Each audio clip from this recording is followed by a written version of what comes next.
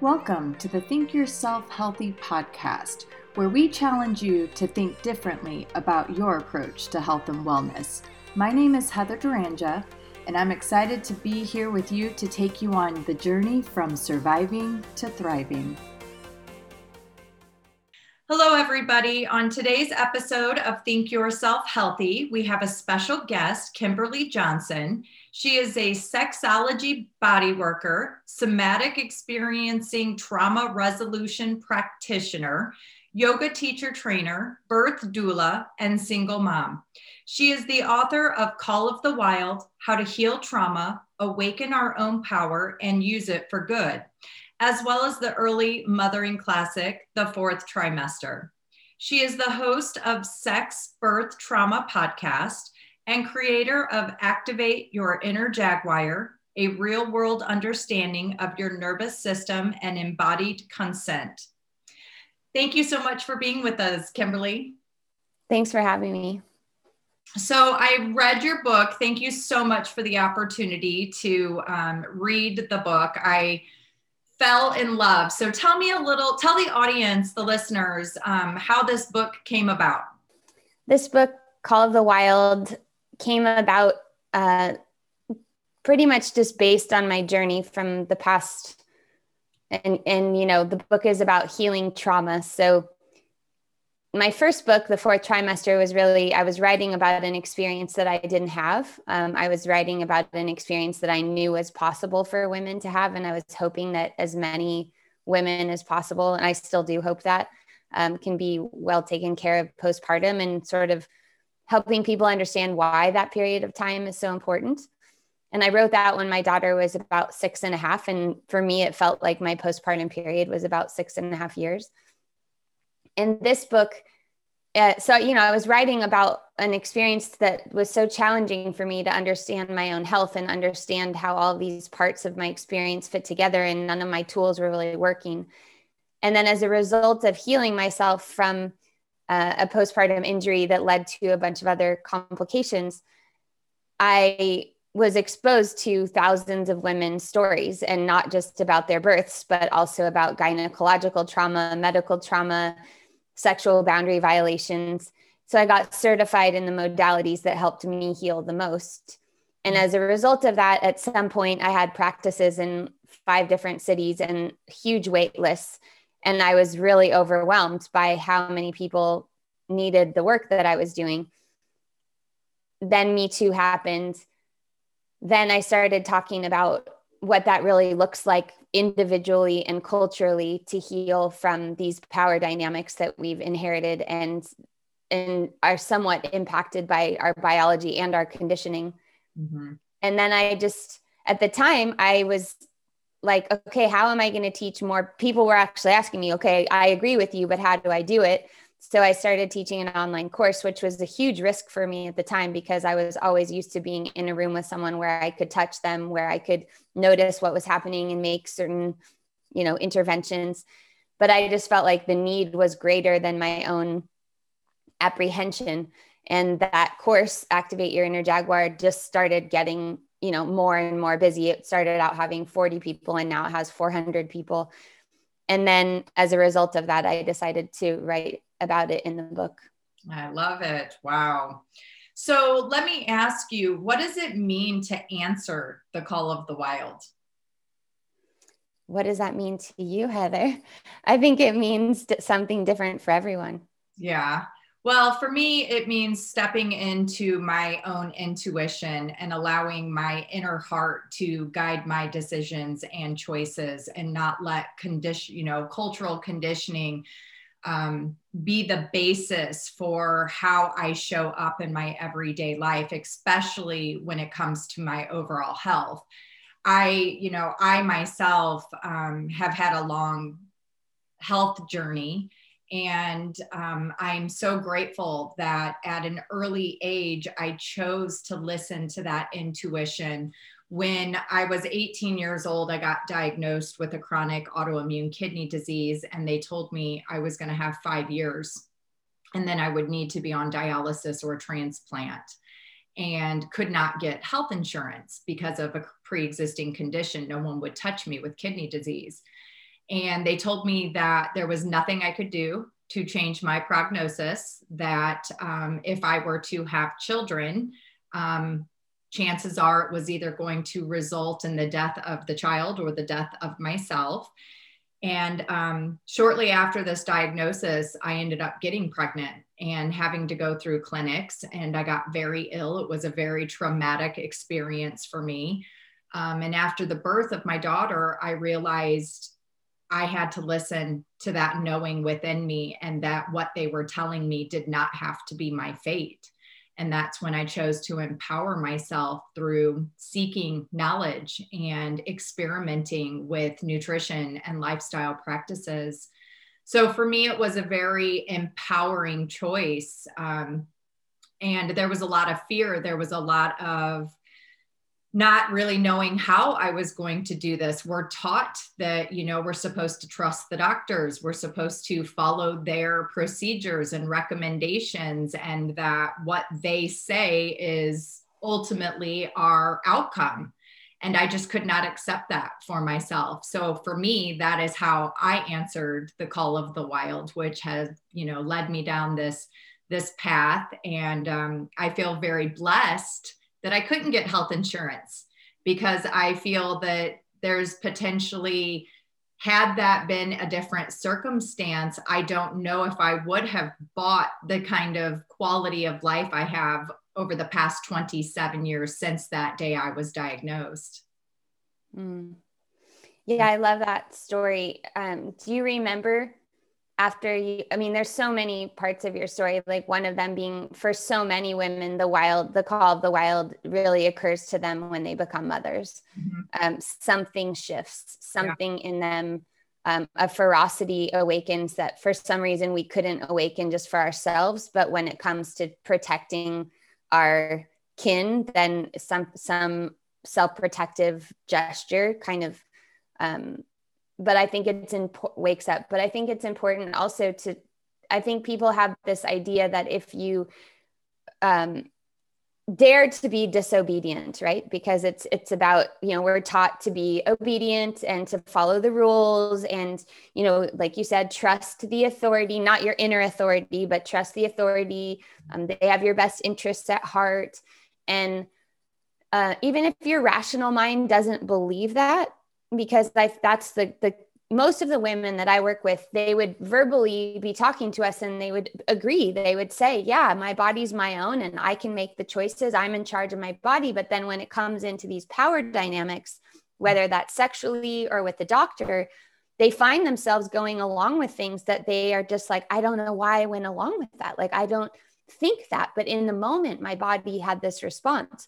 Mm-hmm. Which is part of what I'm trying to contextualize for people in the book, is like, yes, that is a physiological pattern. But we can interrupt those physiological patterns if we start to identify them and if we start to feel them inside ourselves. Mm-hmm. But the other thing that you said is like, there was a lot of fear. I think people, if they look to someone like you or like me, who's outspoken, who's willing to go against the rules, who's willing to assume some risk for our decisions, they think that there's not fear, like, oh, you're just fearless. No, we're still human. We're still animals. We still are, but we're saying, but I'm going to take responsibility for that choice too. Right. And so many women are blackmailed into birth situations, especially, but also other healthcare. I mean, I've had, in women's health, I feel like diagnosis is like shooting darts at a dartboard, basically. Like, I mean, the things that people tell me, I'm like, and they don't even logically make sense. Like, someone will say, well, I'm incontinent and my doctor told me that I need a full hysterectomy, so I'm coming to you to prepare for surgery. And I'm like, well, incontinence is your bladder, right? Like, a hysterectomy is removing your uterus. So those are two organs that are connected fascially, but like removing one is not going to necessarily cure this other thing. But no one's really explained it. And they haven't really, for whatever reason. I mean, there's so many reasons why we get in these situations where we get disoriented, right? If you've had earlier surgeries or earlier immobilizations, or right now, it's really important. We're talking on May 17th. We've been 14 months in the pandemic. a pandemic is a forced immobilization. We can't do things or go places that we had been able to go before. All those earlier immobilization responses can come to the surface. Mm-hmm. So people are experiencing way more anxiety than normal, way more depression than normal, but it is normal based on the circumstances. So for me, a call of the wild is, it's both internal. It's both something that I can hear and track, just like a wild animal, like can feel where the water is and move towards it, or can know when it needs to be still or when it needs to run away. And for me, it is also something external. That's the nature itself calling to me, because nature is the master regulator. Nature is, and we are a part of nature. We are nature, but it's nature that's calling me to listen. So it's something that's calling from me internally and also calling to me externally. That's beautiful. I love that explanation. Right now, with the pandemic and everything that we have going on, I see a lot of bullying happening within our medical system and culturally as well. There's been a lot of shifts in the last week, specifically, that I've seen happen. And a lot of the women that I work with have autoimmune disease and are being pressured, bullied into feeling as if the only option they have is to receive the vaccination. And so for me, this is very alarming to see what's happening at a societal standard. And I think that more and more people need to really step up and listen to that call within and question also, the external things that are going on as well.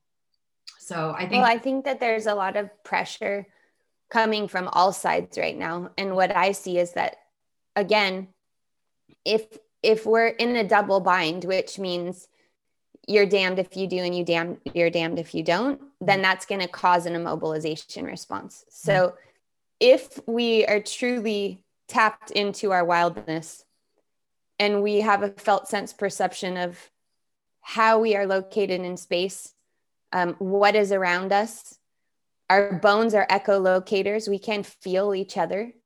And we do have a responsibility, not just to ourselves, but also to the other sentient beings that we occupy the planet with.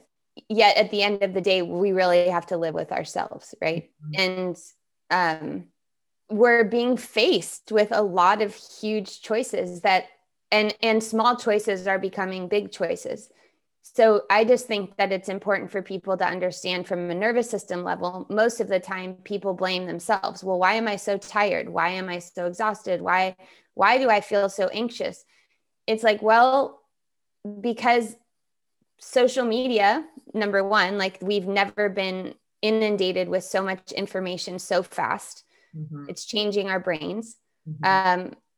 Because the sands are shifting, power dynamics are shifting, where we stand within those power dynamics are shifting. And ultimately, we're being asked to rectify some systemic things on an individual level. And that's can feel paralyzing to most people's systems. And as you know, paralyzed systems don't digest well. And if there's rage or incomplete fight responses, those get turned inward. So I just think it's, I see bullying happening on all sides but you can't be bullied unless you it has to do with how your own nervous system is, right? So it's just remarkable to me. I have friends that don't want to be around me if I get the vaccine because they're afraid of shedding and menstrual things. Then I have friends who don't want to be around me if I do, unless I get the vaccine. Same thing with masks. And basically what we've done is taken something and imbued it with all kinds of meaning other than just the thing that it is. So it's just a vaccination. It's 1 or 2 shots of a vaccination, but then you can give it a whole bunch of meaning. You can throw all kinds of meaning on it about what it means about the future of our culture, what it means about your personal freedom, what it means about the medical industrial complex, what it means about your own system. And that just like any placebo effect, if you put meaning on something, then it's going to impact you with that meaning. So to me, it really has to do with what your nervous system state is, how much coherence and congruence you have with what the action is that you're making. And that congruence isn't just within yourself, it's also outside of yourself with all the other living beings that you're interacting with. I'm going to Brazil next month because my daughter's father's Brazilian, and he doesn't have a visa to come to the US. And Brazil is in a much worse spot than the US with COVID. It's rampant, and people are not following any kind of rules. So their systems are overrun. And I am going because my daughter hasn't seen her dad for 2.5 years, and she really needs that right now. Mm-hmm. Some of my friends are like, it's amazing, you should definitely come here. Like, just, stay quiet, da, da, da. Others are like, I wouldn't do that if I were you. I don't, you're not going to see any friends. And it's like, I've just had to spend a lot of time trying to evacuate my mind of everyone else's voices and everyone else's opinions and everyone else's, because it's like, I can't even hear that inner voice because there's so much static coming from the outer world. And I think that's one of the most important things we can do is take care of our own nervous systems so that we can listen. From what place am I making this decision? Am I making it from fear? Am I making it from power? Am I making it because I want to belong? I either want to belong with the anti-vax or I want to belong with the everyone needs to vax. Like, and it's as if we've built a world where we don't exist unless we're showing what we do. So we're constantly, it's like we're analyzing before we've even completed an experience. And that jumping up into the rational is a stress response. Mm-hmm. So I just think that my hope for people and my hope for our culture, because we're coming to some tipping points, is that we can really situate ourselves in our own nervous system, not meaning we're regulated all the time or we're perfect or anything, but we can identify when we're in a state. Mm-hmm. Because when we're in that state, that's all we see everywhere. So, I've dealt with that a lot as a birth doula, because as a birth doula, you're supposed to be kind of indifferent about people's birth choices. You're supposed to just support them in their choices. But when you've been in the hospital a lot and you've been at home births a lot and you know about physiology, it's hard to go into the hospital when people have certain ways they want that to go, because you just kind of know, well, that doesn't happen at that hospital. Right. But of course they want to say, well, maybe it's, lots of people say, I want a home birth in the hospital. And some people will say, oh yeah, that's totally possible. I'm like, it's not possible. You're in a hospital. Like, if you want a home birth, stay at home. Yeah. Like, you can definitely have a humanized birth in a hospital. But my point is just that as a birth doula, for me, it was really hard not to bring my adversarial point of view into a hospital, because I was defensive of my clients, and also because I had an attachment, because I believe that physiological birth is best for each person, both mother, baby, and culture. Mm-hmm. So I had to make a choice if I would attend births in hospitals, because there's no point of me bringing in my dysregulation and like adversarial part of myself. That's not helpful for me. It's not helpful for anyone. Right. So right now I see that that's happening. We've been in this long period of immobilization. And what happens is we pendulate. So the pendulum is now swung to moral outrage and indignation. And it's just like a fire hose spraying everywhere. Like whoever you can project it on, whoever is your identified enemy, you're just going to go in that direction without discrimination. Because as you and I both know, all vaccines are not the same. You can really prefer some to others. Every system is not the same. So every system's not going to react the same. And we just have to be able to hold contradictory apparent opposites. Like, right. That's what we're being shown right now, is like, there's multiple truths. Mm-hmm. And that's what maturity is. It's like, can we hold these multiple truths and still love each other and be humane towards each other? Yeah. Because that is not what I'm seeing. I'm seeing people treat each other horribly. Mm-hmm. And like, can you disagree and and still stay connected with someone. Right. Such a beautiful, beautiful point. So I have a question, with this specific pandemic and the trauma that we have experienced, how does this impact our nervous systems? In general, what makes stress become trauma is what is not moved. So the things that get lodged are the things that become trauma. Otherwise, it's just stress because, life has all kinds of stresses and wild animals don't experience trauma, but humans do. Wild animals experience harrowing fights, and you see lions with gnarly scratches on their face, and they experience droughts and natural disasters and all kinds of things, but they don't experience trauma. And the reason is because they go through a full nervous system cycle of upregulation and downregulation and discharge. And then it just leaves their system and they go on being their lion self. Mm-hmm. And they probably don't look in the mirror, so they don't they don't know that that they look different. And they just adapt, because I'm sure that they lose limbs or, nails or all those things, but they just adapt and it doesn't linger in their system and make them non-functional. Mm-hmm. So for humans and domesticated animals, we do experience trauma.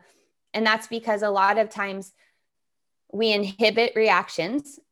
We are conscious about how our actions are going to be viewed. And so we don't do, like, for instance, lots of times if you're under anesthetic, when you come out of the anesthetic and it's leaving your body, you'll shake. Mm-hmm. It's adrenaline that's leaving the body. And sometimes if you're in the hospital, they'll try to, or even not, like, people try to get you to stop shaking, but it's actually just your body's way of cycling through that and biochemically eliminating whatever residue is there from the experience. We've been through a huge collective stress. How it's impacted people is different because, as you and I know, some people are like, oh, the pandemic is the best thing that's ever happened to me. Last year, I taught a course called A Lifeline in Quarantine. And one of my Black friends and I were talking about it. And she said, all these things that I hear white people talking about afraid of losing their jobs or having to move, like, this is what people in my community deal with all the time. So I gave her my Jaguar material and she taught a course called A Lifetime in Quarantine, because in that first 6 weeks of COVID, I was living in Brooklyn and it was really stressful. I mean, there was sirens 24 hours a day. There was ambulances all the time. It was an incredibly stressful and traumatizing, for me personally, traumatizing time. But in that time that I had friends calling it, like, capital G, capital P, the Great Pause, in her family, she was having deaths. Two of her uncles died. Her grandfather died.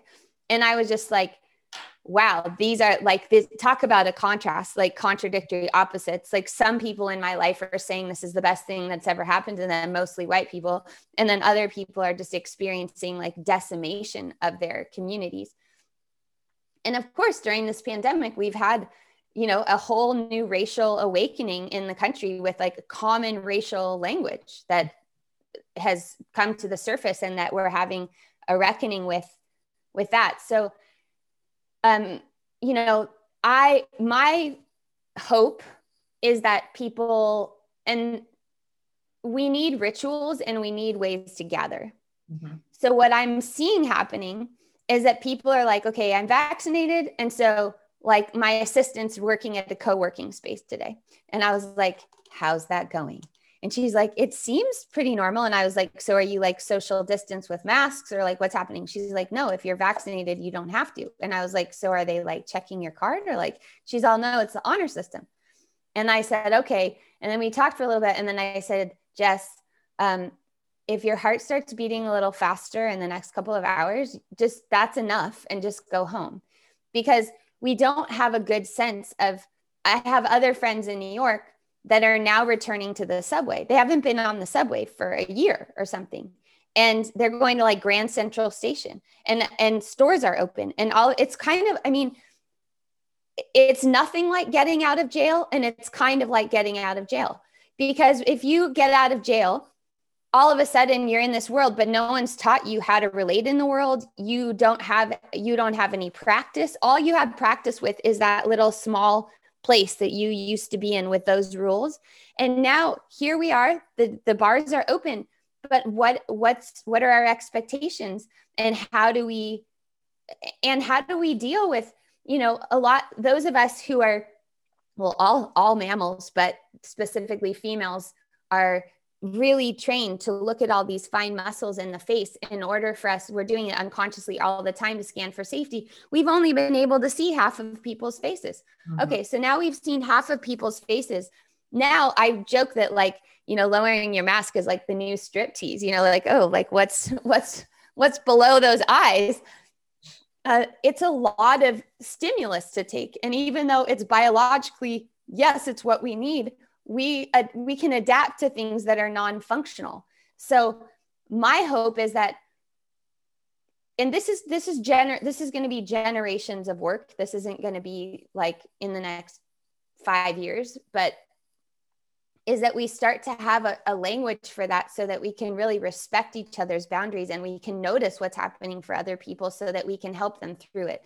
And that's what my hope is for my courses and my book, is like, we become fluent in the language of our nervous systems, so that we can also, like, there is just resonance. So if you can regulate other people like grandfather clocks on a wall that start to swing together, but also that we're just gonna, if we're not working together and we're not working out together, there's a way that we could just decide that we're going to have most of our life on screens. Mm-hmm. And it will start to feel like that's the safest thing to do, because dealing with other people in the flesh will start to feel really activating, almost like having like agoraphobia, and like, oh, it's just like too much for me to be around other people. But in fact, those other people are the exact things that we need in order to feel more grounded, more loved, and more human. Mm-hmm. So how are we going to wrestle with that tension of like, I know that I've gotten comfortable in this isolation, but it's not good. And like, I'm going to do that thing of like, okay. And we have to do it a little at a time. That's why just like the floodgates opening is really challenging to the system. Mm-hmm. In my opinion, I feel that most individuals truly are addicted to their nervous system response. We've become addicted to these hormones and neurotransmitters that are being released, keeping us in that constant state of survival. And so with so many disconnected, detached from their internal world, they don't really know how to recognize the signs and symptoms, and they keep repeating patterns that are keeping them stuck, just getting that fix. I work a lot with mental health and substance abuse recovery. And so when you were talking about people, coming out of this isolation, I see it happen all of the time with individuals who have gone in, they've done a 30-day inpatient treatment and then a 90-day sober living type of situation. And then when they get released into the real world, they panic. Fear overcomes them. And then they end up self-sabotaging and being right back where they started and having to, go back through the whole process again. And this happens. I mean, many of them, it's 10, it's 15, it's 20 something times that they've gone through this recovery process. So how do we start to get unaddicted to our nervous systems? How do we stop this cycle, this negative feedback loop that's keeping us stuck? Well, from a personal perspective, so just like what the individual is doing, I think the recognition of it on a felt sense. So what I hear in what you're saying is a capacity issue. So our system is only used to experiencing, the riverbanks of our river are like really narrow. And if that riverbanks start to widen, they close again, because it's too much. Like, one definition of trauma is too much, too fast, too soon. Right. So you get too much, too fast, too soon. And if you're going to flip that, what is the reverse of it is just the right amount, a little bit slower in its own time. I believe that our systems want repair. And that's a belief that I have from basically, I'm a structural integration practitioner. So it's about efficiency and how energy works through us. I believe that the reason cycles repeat is because our system is giving us another opportunity to repair. And if you think about that repeated pattern is like a record skip, and your system skips at that place every time. Like maybe it could be physical, like every time you drive by a certain place, you're reminded of that thing, and then the record skips and you do the same thing. Or it could be I really liked that analogy that you used in the book for trauma, and it being the scratch on the record, because I thought that was a great representation and visual for people to understand how we keep coming back to that same place. And we can smooth over that scratch. And I think what happens is that we get so down on ourselves that there is the scratch, right? It's so frustrating. We go to talk therapy and we know why. We know what our mom and dad did. We know our genetic predisposition. We've got our panels. And so we've got all the information, but our system still hasn't been able to sustain a different level of capacity. It's the same thing of like people win the lottery and then become bankrupt, right? They haven't developed the capacity to sustain whatever that new level of being in the world is. Mm-hmm. And so there's a lot of things that can help transition the scratch. And I don't usually work a lot. I mean, I come from an addict family, but that's not my specific forte. I think that it is a very specific thing. And there's lots of different theories about that, but about recovery and all, everything that you need for recovery. But I mean, we need other people. So that's partially because there's so much shame attached to these record skips. And if you're saying people are relapsing 10 or 20 times, you just imagine the compounded shame. Mm-hmm. And then you feel so shamed, then you feel disconnected and dissociated because you're just like, fuck it, I can't just feel anything anymore. And then the cycle of remorse. And then I feel so bad about that thing, right? It's a cascade of things. Mm-hmm. Usually there's a few things that I do. One of them is to take the focus off the problem. Mm-hmm. We tend to think we know what our problem is and then just keep scratching the wound, thinking that that's going to make it better. A lot of the skills I teach are more fundamental skills that we all need that may shift some of those things. They won't definitely shift them, but they could shift them, and they will at least give you the fundamental skills. Can you give me an example of what you mean by a fundamental skill? Yeah, like orientation being one of them. So orientation, for someone who is there's a lot of new age information out there. There's a lot of psychological information that talks about, if we just solve our own, if we just like become masters of ourselves type of thing. And it means that we get really focused on everything that's inside of us and me, and what's wrong with me and why do I feel this way? And we forget to look out into the world. We forget to actually see what's around us. And our screens are making us do it even more. And the screens are getting smaller and smaller. So the blinders are getting tighter and tighter until even the way that we're interacting is provoking a threat response. Because if your eyes are narrow all the time and focused, that's what you do when you're stalking prey or you're a deer in headlights. Your eyes are just fixed and narrow. So opening out your awareness and some of the time noticing where you are and what's around you. And some of the time being able to dip into what's happening inside of you.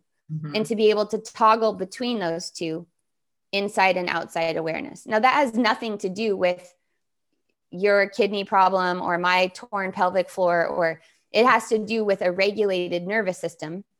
A well-regulated system, an animal if you observe an animal, they just do it naturally. But we have all these ideas like you should have sustained eye contact, and like whoever breaks it first must be less spiritual or have a problem or whatever. Right.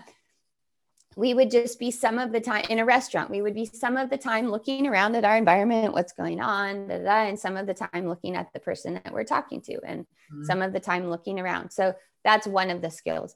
Another skill is filtering your own experience. So do you know when you're having a thought? Do you know when you're having a sensation? Do you know when it's an emotion? Do you know that if there's some tied knots? So if like an emotion is a thread and a sensation is a thread, do you know when those are tied in a giant knot and it's just all coming together? Most of us live in the book, I call it times. We live in one of these channels: thought, image, movement, emotion, sensation. One of those is where we are most of the time. If you can start to switch channels, you can elaborate your experience, and it's kind of like untangle some of these threads so that you actually know, oh, I'm actually not angry. I'm just feeling really hot right now. Or I'm not panicked. It's just my heart is beating faster. A lot of times I've had clients go to exercise and they don't want to get their heart rate up because they start to feel like they're going to have a panic attack. But it's just because there's a tied knot. It's called coupling of an accelerated heart with a panic attack. And then there's a label, and then that self-reinforces. So those like orientation, parsing out your experience, learning how to orient to what's working right. That's something that is a hard sell. People think it's avoidant. They think that it's, we live in a Protestant culture that it was based on puritanicalism that thinks that if you're not working hard and you're not putting a ton of effort and you're having anything fun or pleasure is something that you have to earn, and it's frivolous. But really, with trauma healing, you actually can't help someone heal until they can feel things that feel good. Well, or at least kind of less bad. Yeah. And I think that, for many, that's also where the shame comes in and inhibits them from being able to have that success, because they don't know how to forgive themselves. They encompass themselves so much in that shame that the moment they start to feel that little slight sense of pleasure, it freaks them out and they go back to self-deprivation. For sure. There's, I think one thing that I've learned in this on my own path of trauma healing is just really how much smaller things are than like pleasure. Even the word pleasure, like people who are listening might notice that in their body, just that word already has a huge connotation for them. Like, oh, I want that, or I don't want it, or I don't even know what that, some people are like, I don't even know what that means. Right. And we associate it with hedonism. Like, well, if I get a little, I might want more. And what happens? Like, then I can't trust myself to not just keep wanting more and more and more.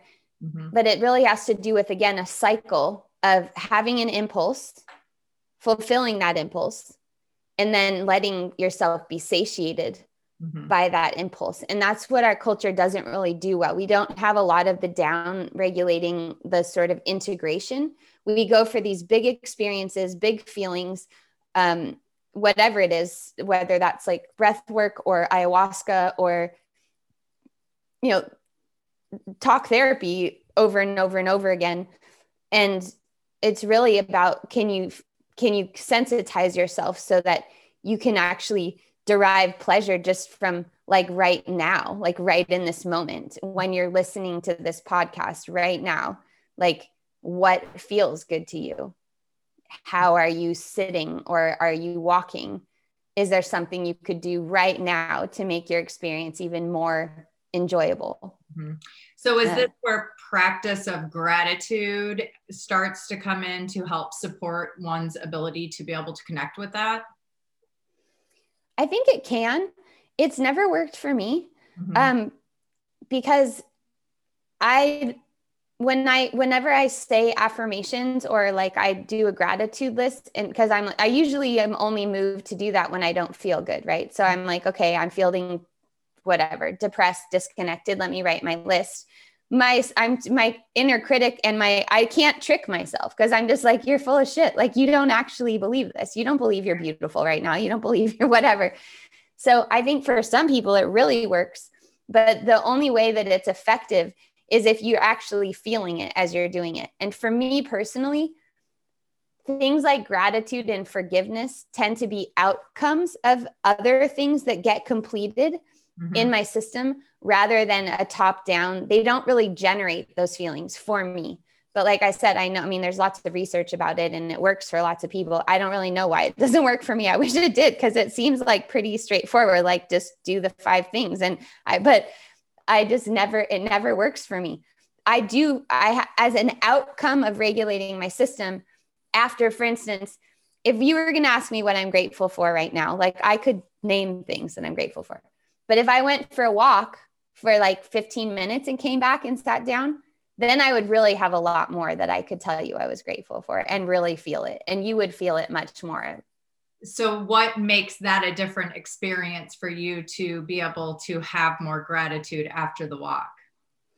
I tend to have a more freezy nervous system. So there's 3 layers of the nervous system. There's the social nervous system, the sympathetic nervous system, and the parasympathetic nervous system. The social is a branch of the parasympathetic. I'm parasympathetic dominant. So that means most of my responses tend towards the prey side of a predator-prey dynamic. And so I just tend towards freeze. People interpret it as like, you're really calm and you're so chill. And but that's not my inner, well, it is now as my inner experience, but for a long time it wasn't. So when I get some movement going, then whatever like underlying stress is kind of stuck has a place to go. And then there's a sense of calibration. And I think that's, in a very simple way, it's like, if you can notice your own system, you sort of know, do I need to accelerate or do I need to downshift? And that can be tricky. I mean, I had Dr. Claudia Welch on my podcast, and she wrote this book, Balance Your Hormones, Balance Your Life. She's a Chinese medicine practitioner and an Ayurvedic practitioner. And so I was saying to her, well, if you're really tired, like, how do you know if you should lay on the couch or go for a run? And then she was like, well, what have you been doing the last few months? And of course it was like, well, I had a book come out and I'm a single mom and I'm a this and a that. And she's like, you should probably lay on the couch. Right. But there's also something in between going for a run and laying on the couch, right? Like there could be like, go for a walk or connect with a friend. A lot of times if you're in a freeze or in a mobilization, it's connection. It's the social nervous system that will bring you out of that. Because really we require so much mirroring and attunement. And that's turning on us with social media, because we have that need. We need to feel connected. We want to see faces. And we don't necessarily know that's what the impulse is. And then we go there and it becomes a comparison contest. And instead of the belonging that our system is really wanting, it flips on us and we're in the stress responses of the social nervous system, either fitting in or fawning, either in a comparison train or, adjusting who we are to adapt to whatever it is that we're seeing. Right. So back to this. So when you were saying that you were having this conversation and you said, well, which do I need? Do you think that this is where a lot of people just lack the ability to trust their instinct? And so that's why part of the problem of not knowing how to tend to their actual needs. How do we develop that trust within ourselves to know whether or not we go take the walk or we lie down and allow ourselves the nap? Some of it's trial and error and memory. So it's like you learn to know yourself enough. And as a female, like for me, a lot of it has to do with my cycle. So if I'm feeling really super weepy and low energy, I'm kind of like, okay, well, where am I in my cycle?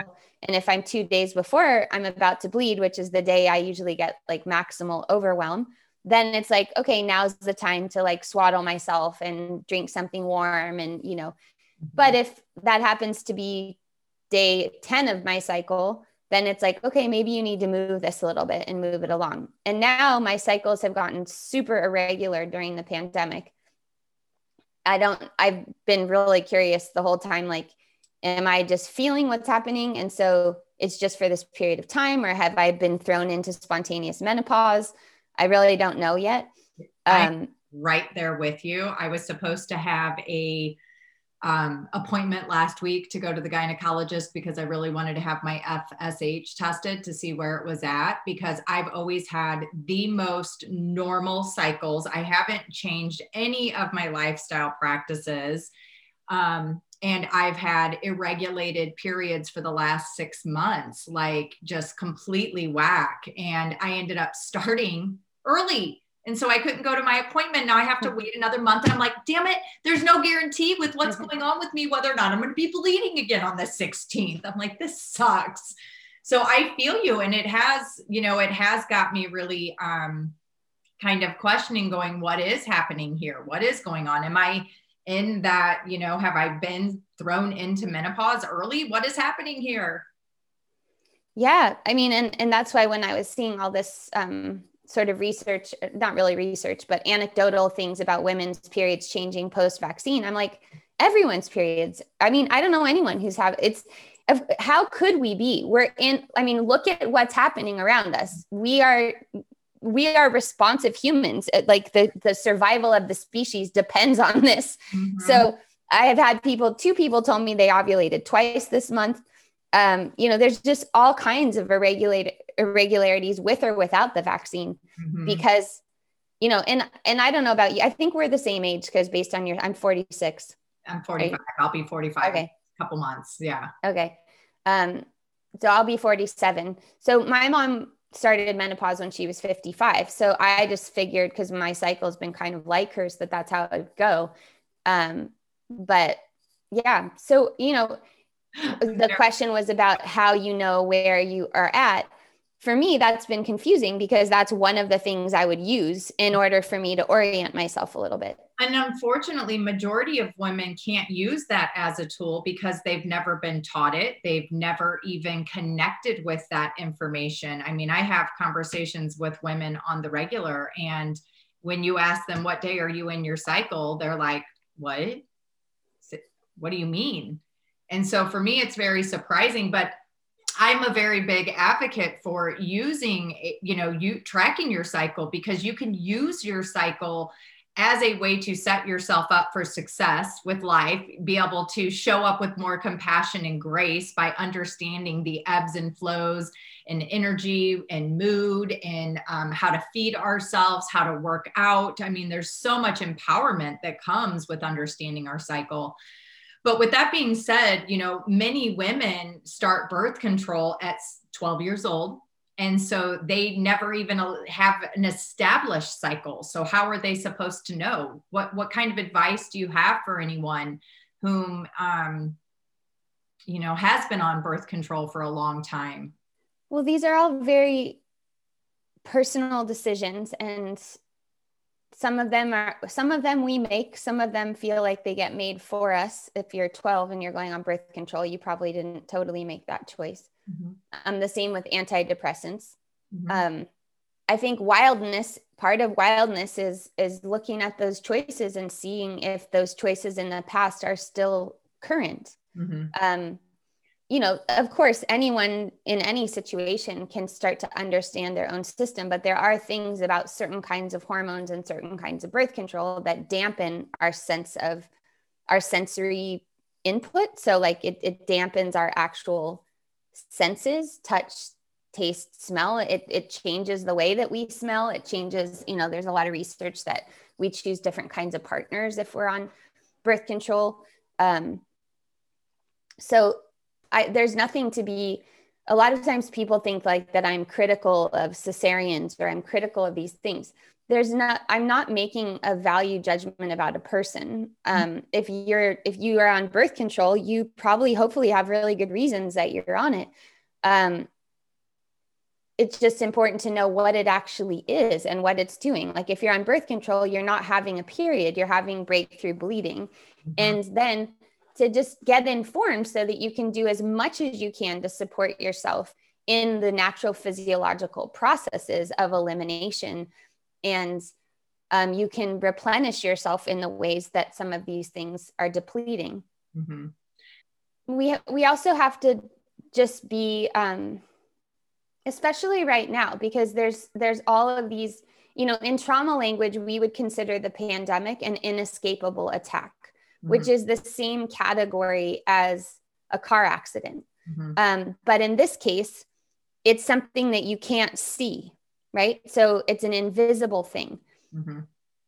And so I expect that a lot of people, and I know for myself too, are like just really confused about why their normal lifestyle things aren't helping, and they're escalating their self-care, and it's still not really helping them lower their baseline of stress. Mm-hmm. I think we do need to accept that there's a lot of grief in the culture that we've inherited.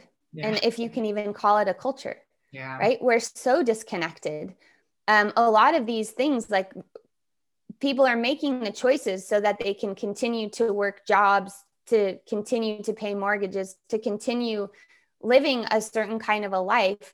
And if you answer the call of the wild, sometimes the structure of your life really has to change a lot. It's like you don't just get to keep doing the same things you were doing. You really have to look at the relationships and the work and your pace and who you get together with. And those are it can be really tough, Mm-hmm. and it does require a lot of courage, and Joseph Campbell would call it the right-handed path or the left-handed path. The right-handed path is what we all know, like you go to school and then you go to college and then you meet your college person and you do what the mainstream charted path is. And if you opt out of that path, it's challenging. And that is, we don't live in most of us, some people probably still do have it, but we don't live in a culture that's honoring the seasons and the changing of the seasons and honoring how much daylight there is and shifting practices. And we really have to make a big effort. I'm a single mom, so it's just me and my daughter in my house. Yeah. It's such a different feeling when we go and eat dinner with another family. Just eating itself changes when you're eating with more people. Right. And like the pleasure to share food with other people, the pleasure to have a leisurely time over food. When it's the two of us, I'm just like, oh God, another meal. Like she goes, Mom, remember that time in the pandemic when we had tuna for lunch and macaroni and cheese for dinner? And then we would just flip them. Like then the next day it would be macaroni and cheese for lunch and tuna for dinner. And I was like, no, I don't remember that, but I'm so sorry. Like that was like the best I could do, writing a book with no family and my daughter online schooling for 10 hours a day. And in what it was doing to me personally, who's a body person who knows about nervous systems, to watch a 12-year-old sit in front of a screen, basically comatose for 9 hours a day, and sort of be like, but I can't really do anything else. Like, unless I just flip the tables and like move to either close to my parents or, to some island or whatever. Like there's just, I don't have it. Like I'm trapped here in this system that is not working. And I think so many of us feel that way. Like this isn't working, but how are we going to make the leap to this new world that we can see and hope for? But there's just such a gap between here and there. So I always want people to be not to shirk responsibility and be like, well, it's the culture and like, I can't, I'm helpless. And so, but at the same time, like on a very deep level to realize that it's not a personal problem that we're having. Like if you feel lonely or isolated, that's not a you problem. That's we don't even talk to our neighbors. We don't have any, that's why I became so convicted about the postpartum time, because I really felt like if we get the postpartum time right, we could actually repair a lot of these things. Because postpartum, we could ask our neighbors to bring us food. We could ask our neighbors to do, or they would just know to do that, right? Like you wouldn't even have to do the asking. Everyone would just, oh, it's obvious. Our neighbor had a baby. We can hear the crying baby. Let's bring her food. Let's bring her like herbal tea. Let's bring her oil that we made in our garden. So that we can be so self-recriminating. But what I hear in some ways is like the people that you work with are kind of canaries in the coal mine. Mm-hmm. It's like those of us who are empathic and sensitive and and have these systems that have been deeply impacted by a lot of environmental circumstances over a couple of generations. And sometimes that can feel like a punishment, but I think that to me, it's always like, okay, well, not how can I be different? How can I recognize who I am and act from how I know who I am? I call that knowing your code. How do I know my code? And instead of being like, well, I want to do something to make me more productive, is like, well, actually, how can I just respect my own system? And as I write about in the book, most of everything, I mean, the way that our workday is scheduled is based on testosterone rhythms. It's not based on estrogen or oxytocin. So when I'm in business with men, it's like, yeah, they can work more than I can and not be depleted by it. And it doesn't behoove me. And it's hard because if you say that, it sounds like you're admitting weakness, or you're saying like, I'm not as good as you, but really I'm just saying, no, this is how I'm an declining estrogenous human. Yes. And it's pulling from life reserves for me to try to work at that pace. Yeah. So, oh, Kimberly, I feel like we need to have a part 2 so that we can dive deeper just into that and the differences between, you know, how men heal compared to women. I think that these are all important conversations that need to be shared so that we can have a greater understanding and understand how we need to show up for ourselves to help heal individually and also help each other heal. I so thank you for your contribution to today's podcast episode and such great conversation. So many beautiful things that need to be addressed. So for the listeners that are listening and want to know more about your book, The Call of the Wild, how can they find it? Well, the big A is always a choice. It's there, it's on sale. What can we do? It's like great. That's a great example. It's like, it's bigger than us, you know, but if you have patience and you like bookstores, which I happen to love, then go to your local bookstore and either hopefully they have it or ask them to order it, and it will take a little bit longer. But in the meantime, the first chapter is free on my website. So you can go to KimberlyAnnJohnson.com/chapter and you can read the first chapter while you're waiting. The first chapter is the longest chapter with the most graphics. So you'll get the lowdown on that. It's also on Audible and I'm the reader. And if you want to join a course that kind of goes along with the book, you can go to KimberlyAnnJohnson.com/Jaguar. And we do that about 3 times a year. And there's a sex edition Jaguar that starts every October. Fabulous. Well, thank you so much for your time. We truly appreciate it. Everyone run out to your local bookstore, download the first chapter so you can get started on that. We do have the ability to change the things that are happening, but it starts at an individual level. Today, the podcast I released is all about us needing to take personal responsibility for our consuming choices if we want to truly have the ability to create change. So I love that you are supporting that as well. And I encourage everyone else to do their part, run to your local bookstores, support local. And in the meantime, she's been so generous to give you access to the first chapter, which is, I fell in love. The first chapter was just like, wow, who is this woman? I cannot wait to talk to her. So thank you for all of the work that you do and the continued love and support you put out into your community. And if there's anything that I can personally do to help support you, please do not hesitate to reach out. Thank you.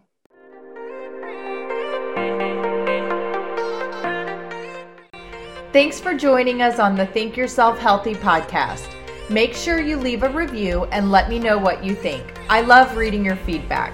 Come hang out with me on Instagram at Heather Duranja, and don't forget to take a screenshot that you're listening to the podcast and tag me. I love to share it. See you on the next episode.